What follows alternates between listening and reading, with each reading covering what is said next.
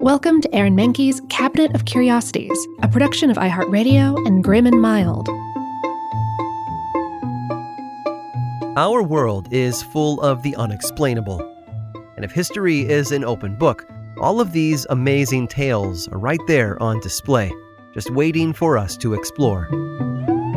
Welcome to the Cabinet of Curiosities.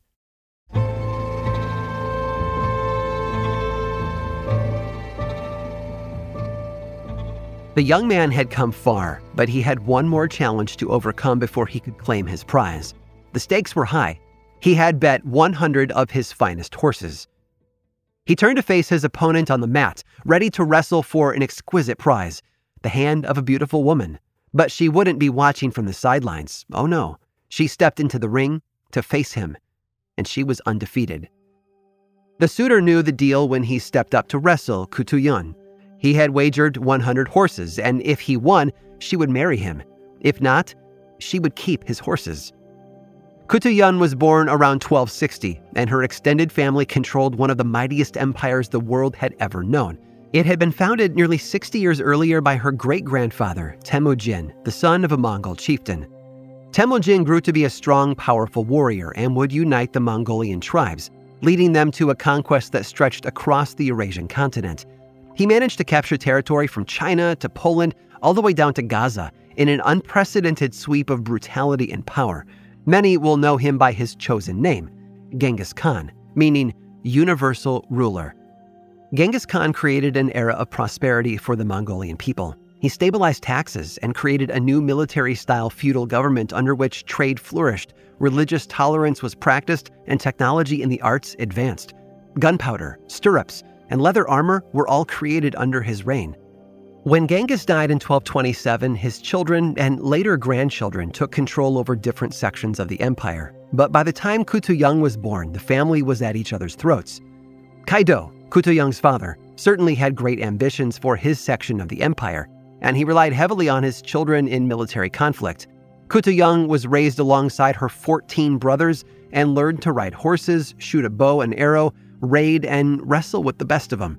She was tall and strong, and there were very few who could match her. The wrestling of that time and place was very different from how it is today. The match could get incredibly violent and often involved direct hits like punches and kicks toward an opponent. There were no weight classes or experience levels. Anyone could wrestle anyone, and they didn't stop until the opponent was on the ground.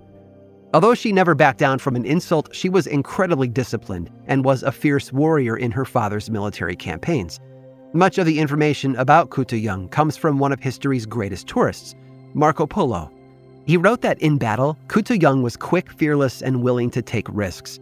Sometimes she would quit her father's side, he wrote, and make a dash at the host of the enemy and seize some man thereabouts, as deftly as a hawk pounces on a bird, and carry him to her father, and this she did many a time.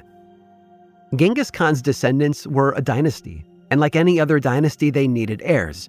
Given Ku Tu-yun was her father's favorite, any of her children would likely succeed him, so he was eager for her to marry. But she had a condition. She wouldn't marry anyone who couldn't defeat her in a wrestling match. Kaido had agreed, although he might not have known what he was getting into. So the news spread that if a suitor was willing to wager horses, which were and are extremely valuable to the Mongolian people, they could enter a match to marry Ku Tu-yun. The number of horses wagered varies from source to source, but Ku Tu-yun always won, and her herd grew to a staggering size. Despite the track record, suitors still came to challenge her, confident that they would be different from the previous ones. One story tells of a young suitor who was cockier than most and bet 1,000 horses that he would be able to best Ku Tu-yun. Kaido and his wife liked this candidate and privately asked Ku Tu-yun if she would swallow her pride and lose on purpose so that they could add the young man to the family. Ku Tu-yun smiled and wiped the floor with him. She did marry, though, but the records are a bit sketchy on who. Some claim that it was a loyal lieutenant of her father's. Others say that she fell in love with Ghazan, the Khan of Persia. There's even a wilder story about her falling in love with an assassin sent by Kublai Khan of the Yuan dynasty in China to kill her father. There's no record of whether any of them beat her in a wrestling match, though. Kaido meant for his daughter and her children to succeed him, but her many brothers weren't thrilled with that notion. From here, Koo Tu-young's story starts to disappear from history. Her brothers challenged her position as heir when their father died. She may have clung to power for a time, but one of her brothers was appointed to be the Great Khan instead. Koo Tu-young died just 5 years after her father, and from there, largely disappeared from history in the West. But although she lost her position, no one remembers Koo Tu-young as a loser. Enthralled crowds had watched as she stepped into the ring with one hopeful suitor after another, and trounced each and every one of them. Her sorry opponents would join the ranks of the many men that she had bested, and walk away without a bride and fewer horses. Today, Koo Tu-young is considered one of the great figures in Mongolian history, and the traditional regalia and victory dances of Mongolian wrestlers are all designed to honor her.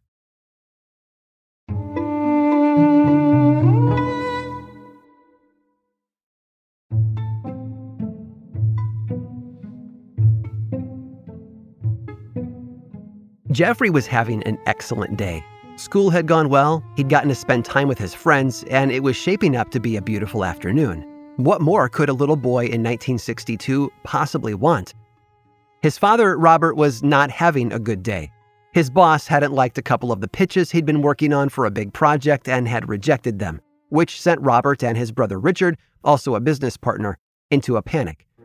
Robert and Richard needed to come up with new ideas quickly, or else they risked displeasing their boss and potentially losing out on the project. When Jeffrey got home from school, he found his dad in a bad mood. He later recalled the house being dark when he got home, as his father had closed all of the shades to better concentrate and hopefully beat his writer's block, or maybe just to wallow. Still, Robert rallied when little Jeffrey got home and asked him how school had been. Like most 5-year-olds, Jeffrey launched into an explanation of every little detail of his day before getting to his really big story. It was vaccination day at school, and he had lined up with all of his classmates to get the polio vaccine. Schools were instrumental in the distribution of crucial vaccines to children, and the polio vaccine is one of the most well-known rollouts. To most parents, it was a minor miracle. Polio had plagued children for generations. This disease attacks the nerve cells and even the central nervous system. It causes muscles to deteriorate, which can result in paralysis, its most well-known symptom, as well as trouble regulating breathing and even death. It largely affected children, though adults weren't immune if they hadn't already caught the disease. Pictures of children in iron lungs or trying to relearn to walk with the help of canes and crutches were a common sight. Polio seemed to come and go like clockwork. Every summer, there would inevitably be an outbreak when kids went to the public pool or other communal activities. These outbreaks never reached the catastrophic levels that we might immediately jump to, though. They peaked in the United States in 1952 with nearly 60,000 cases. Certainly, bubonic plague, the Spanish flu, and more recently COVID-19 had higher impacts on the population, but that didn't mean news of a polio outbreak wasn't met with alarm. America's most famous polio victim, President Franklin Delano Roosevelt, helped found an organization called the March of Dimes, which would dedicate time and funds to researching polio in hopes of finding a vaccine. In 1938, he appealed to the public as the polio epidemic during the Great Depression worsened, and he asked for donations. Popular singer Eddie Cantor joked that the public should send in dimes to the president's organization, and it worked. Roughly 2.7 million dimes made their way to the White House, and further donations followed. This campaign is what landed FDR's face on the dime to memorialize his contributions to medical history. Like the Ice Bucket Challenge for ALS, the March of Dimes, as it came to be called, had a huge effect on polio research. The organization appointed Jonas Salk to lead the vaccine research efforts in 1949, 4 years after President Roosevelt died. Salk struck gold in the 1950s, and his vaccine was given for the first time on February 23rd of 1954 to some children at Arsenal Elementary in Pittsburgh. This was just the beginning. Soon, schools nationwide lined their children up to receive this crucial vaccine, and parents breathed a sigh of relief as their kids walked out into the world with a bit more protection.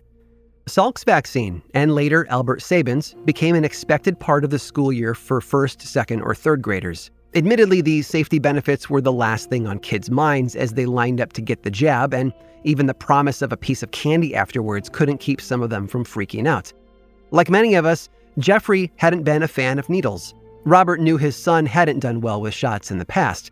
In fact, Jeffrey had tried to run away from nurses who were trying to give him them. Robert was surprised his son had let anyone give him a shot with no fuss and asked it if it had hurt. Jeffrey grinned and said no, that the nurse had given him a little cup with a sugar cube in it, and that the shot was inside the cube. Robert stared at his son for a moment and then went to call his brother. Jeffrey had no other way of knowing that he had just helped make musical history. Richard and Robert Sherman had been hard up for a song idea for days, and the team had been going round and round with author P.L. Travers for years trying to make a movie about her beloved characters. The Sherman Brothers song Through the Eyes of Love had just been rejected, and they needed to come up with something to replace it fast, hence the writer's block. After all, no one wanted to disappoint the great Walt Disney. Jeffrey's conversation with his father about an ordinary day at school had sparked an extraordinary idea that would resonate with generations of children who didn't want to take their medicine. And they would learn that lesson in the film Mary Poppins. Because sometimes all you do need is a spoonful of sugar to help the medicine go down. I hope you've enjoyed today's guided tour of the Cabinet of Curiosities. Subscribe for free on Apple Podcasts or learn more about the show by visiting curiositiespodcast.com. This show was created by me, Aaron Mahnke, in partnership with How Stuff Works. I make another award-winning show called Lore, which is a podcast, book series, and television show, and you can learn all about it over at theworldoflore.com. And until next time, stay curious.